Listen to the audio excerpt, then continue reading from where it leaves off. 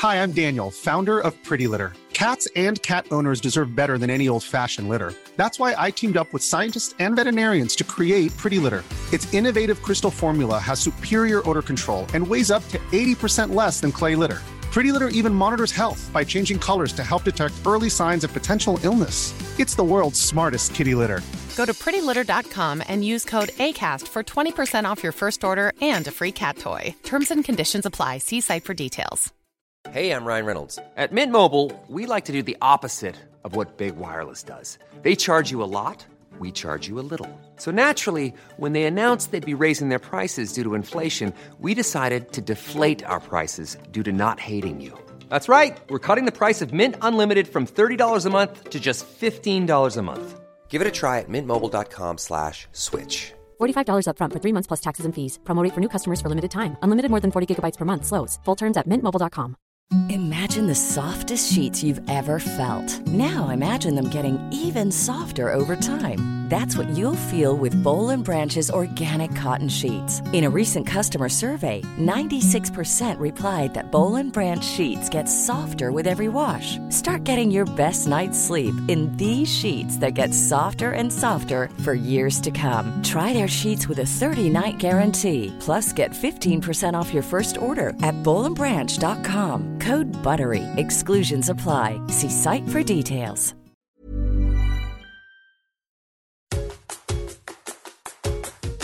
Hi, welcome to Parenting the Adlerian Way. I'm your host, Adlerian family counselor and parenting expert Allison Schaefer. Each week, I answer your burning parenting questions to help reduce the stress of parenting one tip at a time. We'll explore Adlerian psychology together and learn methods of child guidance for raising a happy, confident, capable, resilient child. Hi, it's Allison. Welcome back to the podcast, and thank you again for your questions. We have a little bit of a theme today. We're talking about multiples. It's interesting for you folks that are listening in from abroad. You may not know that here in Ontario, back in the late 30s, I believe, we had the Dion quintuplets. And at the time, that was quite amazing that these 5 twins would all survive. And in fact, it's a terrible tragedy because the Ontario government took these children away from their parents and turned them into a tourist attraction. So you could drive to North Bay, Ontario, and go to their house, and they would be marched around in their little matching outfits out in the play yard, and tourists would pay a price to come gawk at them. And apparently the government made like $5 million. And there was all kinds of lawsuits later and whatnot. But also interesting because we really didn't know what to do with quintuplets. I don't know if it was the government. I can't imagine that the Dion family did, but Adler was actually flown over. Alfred Adler was flown over from Vienna and given advice anyways to, how do we go about raising quintuplets? And there was a misunderstanding in the information because of his lack of English. But he was trying to let them know that they needed to be treated as individuals, that they should not be dressed up in the same outfits, that they needed to be allowed to develop their own unique personality and differences. And that was misunderstood. And so, because back in the day, of course, that was novel to if you had twins, or triplets, which is much more common, you would have dressed them in the same outfits and treated them quite similarly. So let's go on to our questions now after this terrible legacy. All right. So again, keeping these anonymous. Hi, Allison. I have identical twin girls who are 8. When we are out in public at the park or the mall, when we went to the mall with a frowny face, I guess this is pre-COVID, people often stare at them. Often it's other kids. My question has to do with how to handle attention from strangers regarding their twinness in a polite, lighthearted way, while still maintaining their right to not always enjoy unwanted attention. In the past, I've explained that people are curious and it's not meant to be rude, but it still bothers them. Thanks for your insights. I always learn something new from your podcast videos. Have a great day. So thank you for that. And of course, so here we are talking about gawking at can you imagine what the Dion quintuplets felt like if your kids just feel it at the mall? I quite like your answer, actually, that I don't really think that as a parent, we can go out to strangers and to the greater world and say, please don't look at my children. I think we have to prepare our kids for how they interact with the public that might be looking at them. And to your point, why are they looking at them? Just they're curious, they're interested, you look the same. That's something that's not part of their experience. And so I think that's a really great, lighthearted answer. I mean, I guess if you were feeling that something was crossing a boundary, of course, we have a need to want to speak up and protect our kids. I mean, you could say something polite like, I wonder if you knew that you were staring. And I'm sure people would be like, oh gosh, I'm sorry, But again, just thinking of it from a protection point of view, it's never really about the environment. It's what the children make of the environment. Yours say that still bothers them, but that's a choice. There's other people who get looks and stares, people with really curly hair. I had glasses when I was a little kid, so that got me some extra attention. I gave a keynote at the Little People of Ontario at their annual conference last year, and the parents were talking about the fact that often people that have dwarfism and also people look and they're, again, curious, not trying to be mean, but it means that you're catching the eye of the public. And with that population, they said often they just don't realize that they're different from other people at that point in their life. They just have a childhood where a lot of people make eye contact with them.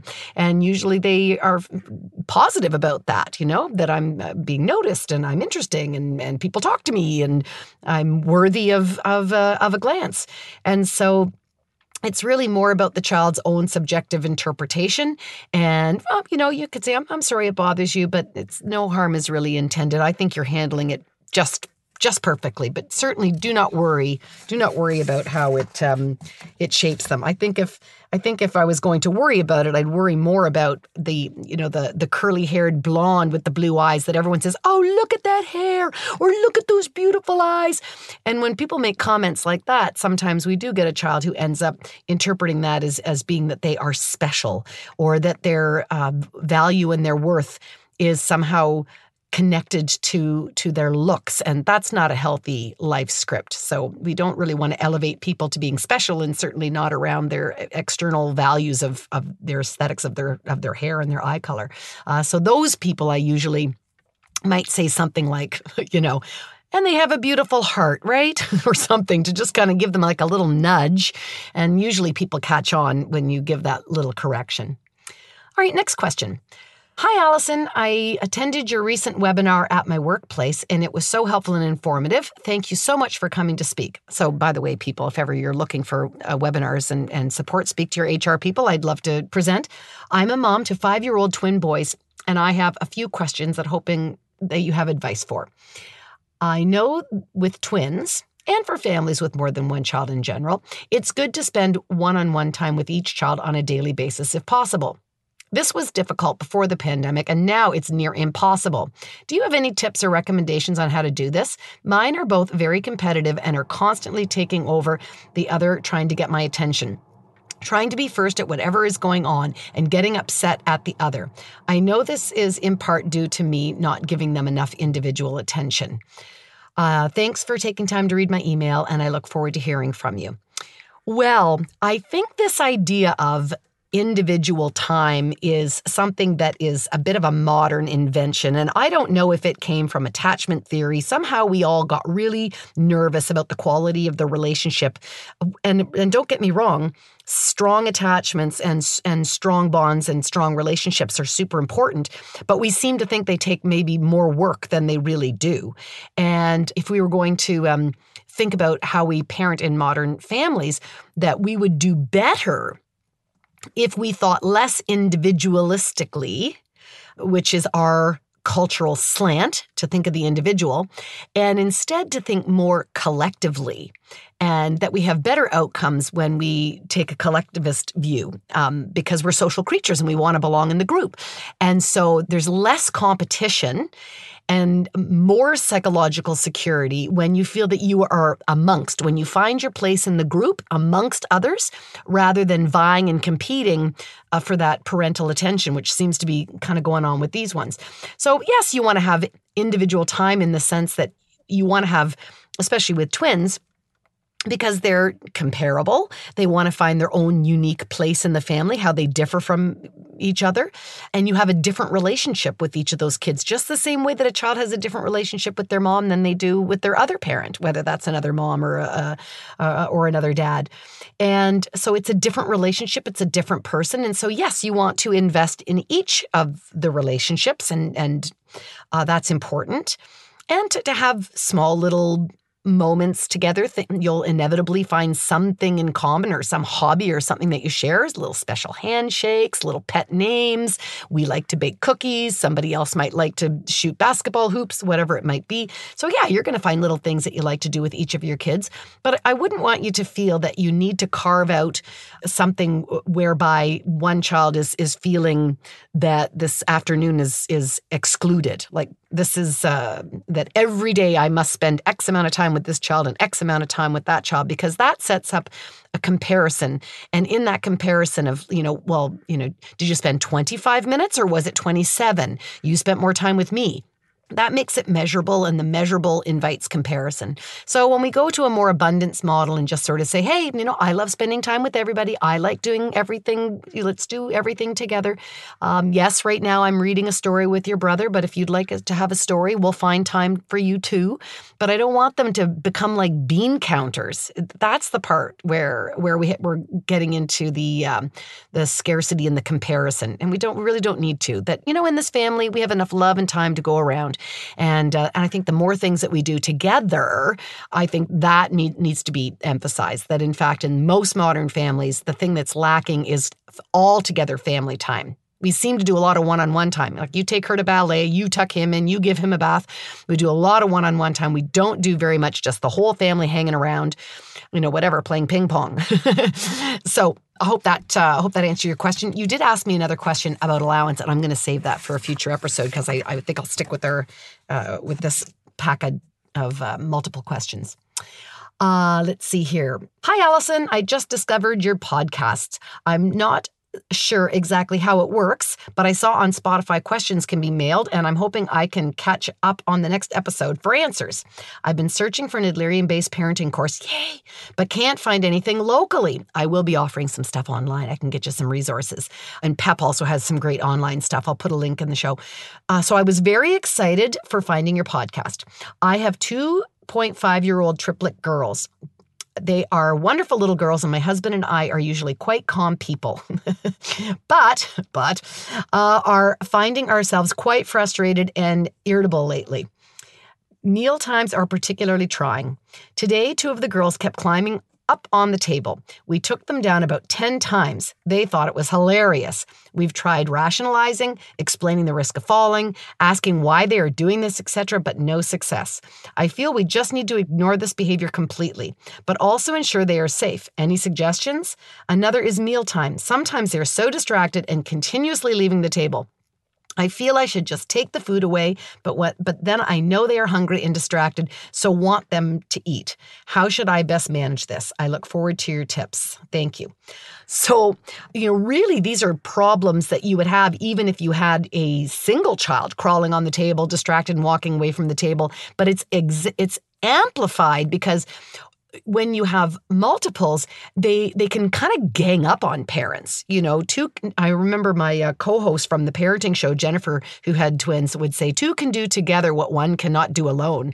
And they will kind of create an alliance, and they can actually bond and get attention from one another, not just the parents. So the usefulness or the goal of the behavior might be a little bit different when you have twins. And of course, when one is doing it and they see that it's getting you engaged, the second one says, oh, well, that's working for my sibling. Let me give that a try.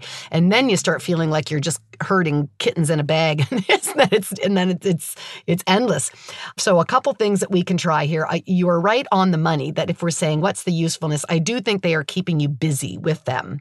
And so we can just at this age, we want to teach them that it's not safe to crawl on the table. So yes, you can put them down, but if they're crawling right back up, you might take away their chair so that they don't have access. If you can't put your bum on the seat of the chair and you use it as a ladder to get to the table, then that tells me that you can't use the chair properly and we'll need to put the chair away, and I might push it away. Or I might say, If you'd like to be in the dining area with the table, you need to show me that you can keep your feet on the floor. If we have trouble keeping the feet on the floor, then we won't use this area. And maybe at this age, my kids used a little picnic table for meals for the longest time. It was just easier. And certainly if you do find that they've pulled the chair over and you've got to put them down, I think to your point, if we have to keep them safe, so yes, put them down, but we want to do it with the least amount of verbal talking, the smallest reaction. Just respond to the needs of the situation to get them to safety, but don't put any more energy in behind it. And I know that it's hard when they're distracted and leaving the table and you're worried that they're not going to get supper in them. But I promise you, at 2.5, if you start this at breakfast and you say, if you get down from the table and you start to play, that tells me you're finished the meal, and you pop away their breakfast, they might get hungry, but you're having snack in 2 hours. So how hungry are they going to be? You can just tell them, rub your tummy. I'm sorry, I know you're hungry. Snack time feels like a long time away. That's why we need to make sure that we eat our meals during mealtime. But by the time snack comes, if they get up from snack time, you take away their granola bar. If they get up at lunch, you take away their soup. If you keep doing it, by the time you get to supper, first of all, they've already eaten 90% of their calories by dinner, but they've probably figured on to the new limit and boundary that you've set, the new consequence. They're fast to learn. They really are. And so they'll realize, if I want to get something in my belly, I better stay put. So I think your intuition around this was just bang on the money. I think you just wanted to run it past to make sure that you were on the right track. So good for you. And I think you'll find lots more good Adlerian information if you find some other online resources, full classes for that age group. Then she raised, sorry, Allison, we have another question. Toilet training. We started in May, just after their second birthday. This is the same person. Because the girls were, and I'm not sure that this was the right word, but I can't figure out what it's supposed to be. We started in May, just after second birthday, because the girls were firing their wet nappies around the place. I think that's a sign. Does that mean they're taking them off and whipping them around, taking them off when they're wet? I'm guessing that's what she means. It's been a long process, and 2 and 3 are doing very well. 1, however, is still having accidents every day. She appears to understand, but seems to protest at times when she is not getting her way. For example, this evening, she wanted to undress downstairs before her bath. My husband took off her clothes and tried to coax her upstairs. He was trying also to bring some clothes up and the other 2 children. So you can imagine the juggling of all this, people. So he went ahead slightly. She then stopped and peed at the top of the stairs. There seems to be an attention-seeking pattern. We'd love your tips on how best to manage this. I look forward to tuning in next week. You just started today's episode on my way home from work, and I think I found my new favorite podcast. Thank you. Well, thank you. So I would say that since you started potty training just after their second birthday, if we're going to look at this developmentally, you're still pretty much on the young side of where biologically kids are. You're absolutely right that there are signs of readiness, including being uncomfortable in a wet diaper. So that is one sign. But there are other signs as well. We're looking for a dry diaper, so showing that they've got enough control, muscle control, bladder control to hold. We want to see that retention piece happening. And then we want to see something that is indicating that they are aware that they're holding and need to pee. So you might want to see the little pee-pee dance, or they might grab their diaper with their hand. You want to see something that's giving them some recognition that they're listening to their body and they're noticing those signals. And they have to be not just biologically ready, they also have to be psychologically ready. And it's not uncommon for kids to be really super excited when you first introduce the idea. And they might even be successful for a little bit, but then they're not really interested in training. It takes too long. They'd rather play. So if they lose interest, they lose motivation, you just have to go with the flow. You got to go back to wherever they are. Meet the child where the child is when it comes to potty training. Because if you start getting into power struggles and you start locking horns with them, then that's when we start to get the protest. And I'm wondering if this one person here, it's in relation to she peed when he didn't slow down and wait for her, and she wanted to demand her clothes off and to do it her way. And these are really demanding things. And when she didn't get her way, I think that peeing at the top of the stairs was a bit retaliatory. So when we look at our goals of misbehavior, we look at one of 4. It's either attention, power, revenge, or avoidance. Avoidance is a pretty big discouraged kid that happens later, closer to more the 10-year-old mark. So mostly we're looking at attention, power, and revenge. And revenge happens sometimes when people lose power struggles. So it's a little bit of a tit for tat. You might have won this one, but I got you on that one. You'll pay the price for that if you're not going to listen to me. So I'm not sure if it was revenge. If it was, you would feel kind of hurt by it. But if it's power, you would feel more like stymied. It's more like you're in a tug of war with her, and each person is kind of upping the other person. Like, I'm not going to carry your clothes. Well, you're not going to let me go. Well, when I get to the top of the stairs, I'm going to pee. Like, was it part of the escalation, or was it retaliatory revenge? I'm not sure. But regardless, we don't want to win power struggles, and we want to try to return responsibility to the child as much as possible. And not lock horns with her. Don't get into that contest of power. She wants to be self-determined. So the general rule is we control the situation, not the child. And so that might be something like, in the case of potty training, I would just slow things right down and just say, hey, you know what? When you're interested in potty training, we'll try again. You know your body. You know best when you'd like to try. And I would give her I'd give her diapers back, and just don't talk about it. Just revisit this a little bit later. And the same with where she wanted to get dressed. Maybe somehow in the coaxing or being left behind and things not going her way, I might just give her lots of encouragement. Well, you can decide for you. You can dress downstairs or upstairs. You can come with us. You can come at your own time. But I wouldn't do any coaxing or urging. And finding other ways for her to be empowered. At a young age, we want to give them as much autonomy and those skills as possible. So lots of choice. Don't force her compliance. We're going to stand back and let those things happen kind of at her own pace. And hang in there. That's a lot of kids to get upstairs to the bath. I'm sure you're tired. All right. And then I have one more, which is not about twins, but this was actually the first question that came in this week. And so I wanted to answer this in a timely fashion. And this is a mom who's got a 10-year-old daughter. And she said, during the pandemic, my 10-year-old daughter has actively pulled away from all of her friends. I understand Zoom fatigue, but in the nice weather, she wouldn't meet up with them outside. Early on, she said she didn't want to see anyone if she couldn't hug them. But it's more than that now. She's gone back in her memory and come up with examples from long ago of isolated incidences with her closest friends that demonstrate that they are mean to build her case for not wanting to see anyone. Her 2 closest buddies are great kids from amazing families. We are back in in-person school, and she has no close friends from last year in her class, but has made a couple of new friends. With cohorts, she can't really play with or visit her crew from last year. I've told the parents of her 2 dearest pals that we just aren't doing play dates right now and for the last number of months, but it's actually starting to really worry me that she's going to end up friendless, wanting to plan a birthday party next year with no one to invite. She won't reply to text messages or the likes and refuses all sorts of video contact, refuses park meetups, etc. Do I let this ride? Do I push her to see them and hope it helps her to realize that being with people will feel good? Help. Okay. So I don't know why she decided that these friends from the past were not friends that she wants to continue, because she clearly knows how to make friends and how to interact with friends because she's made 2 new ones. So she doesn't seem to be disclosing to you why that friendship is something she's not investing in, but your worry that she's going to be friendless is not holding up to the data you shared with me that said she's actually made a couple of new friends. And so I don't, if she can make friends, and you could check in with the teacher and see how she's doing socially in the classroom. But I think she's just changing up her friend group. And that's okay. She's going to have a lot of friends. It may be more embarrassing for you if you really love the parents. Sometimes we grieve the loss of the friendship because they could be family friends, and we know them and we've kind of already vetted them and we feel they're good influences or whatever. But that's our agenda. We can't push our agenda on our kids, and we can't pretend to know what makes her tick socially.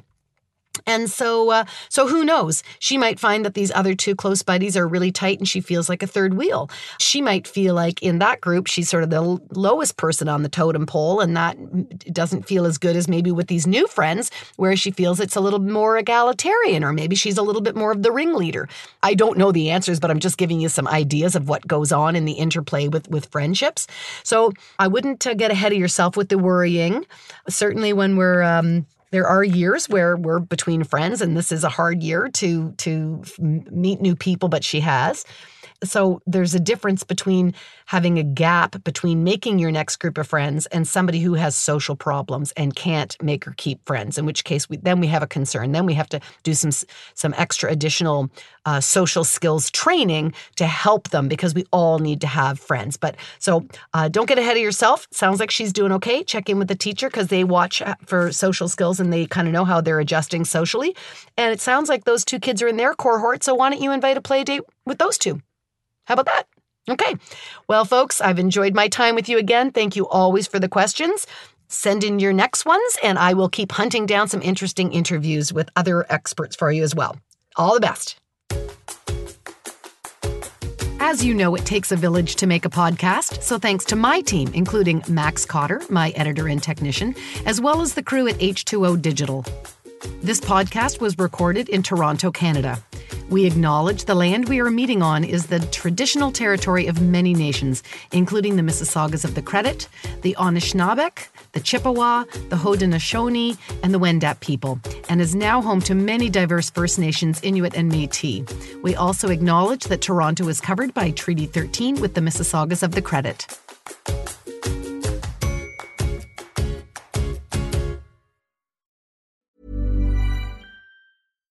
Hi, I'm Daniel, founder of Pretty Litter. Cats and cat owners deserve better than any old-fashioned litter. That's why I teamed up with scientists and veterinarians to create Pretty Litter. Its innovative crystal formula has superior odor control and weighs up to 80% less than clay litter. Pretty Litter even monitors health by changing colors to help detect early signs of potential illness. It's the world's smartest kitty litter. Go to prettylitter.com and use code ACAST for 20% off your first order and a free cat toy. Terms and conditions apply. See site for details. Imagine the softest sheets you've ever felt. Now imagine them getting even softer over time. That's what you'll feel with Boll & Branch's organic cotton sheets. In a recent customer survey, 96% replied that Boll & Branch sheets get softer with every wash. Start getting your best night's sleep in these sheets that get softer and softer for years to come. Try their sheets with a 30-night guarantee. Plus, get 15% off your first order at bollandbranch.com. Code BUTTERY. Exclusions apply. See site for details. Hi, I'm Daniel, founder of Pretty Litter. Did you know cats tend to hide symptoms of sickness and pain? I learned this the hard way after losing my cat, Gingy. So I created Pretty Litter, a health monitoring litter that helps detect early signs of illness by changing colors, saving you money and potentially your cat's life. Pretty Litter is veterinarian developed, and it's the easiest way to keep tabs on your fur baby's health right at home. Go to prettylitter.com and use code ACAST for 20% off your first order and a free cat toy. Terms and conditions apply. See site for details.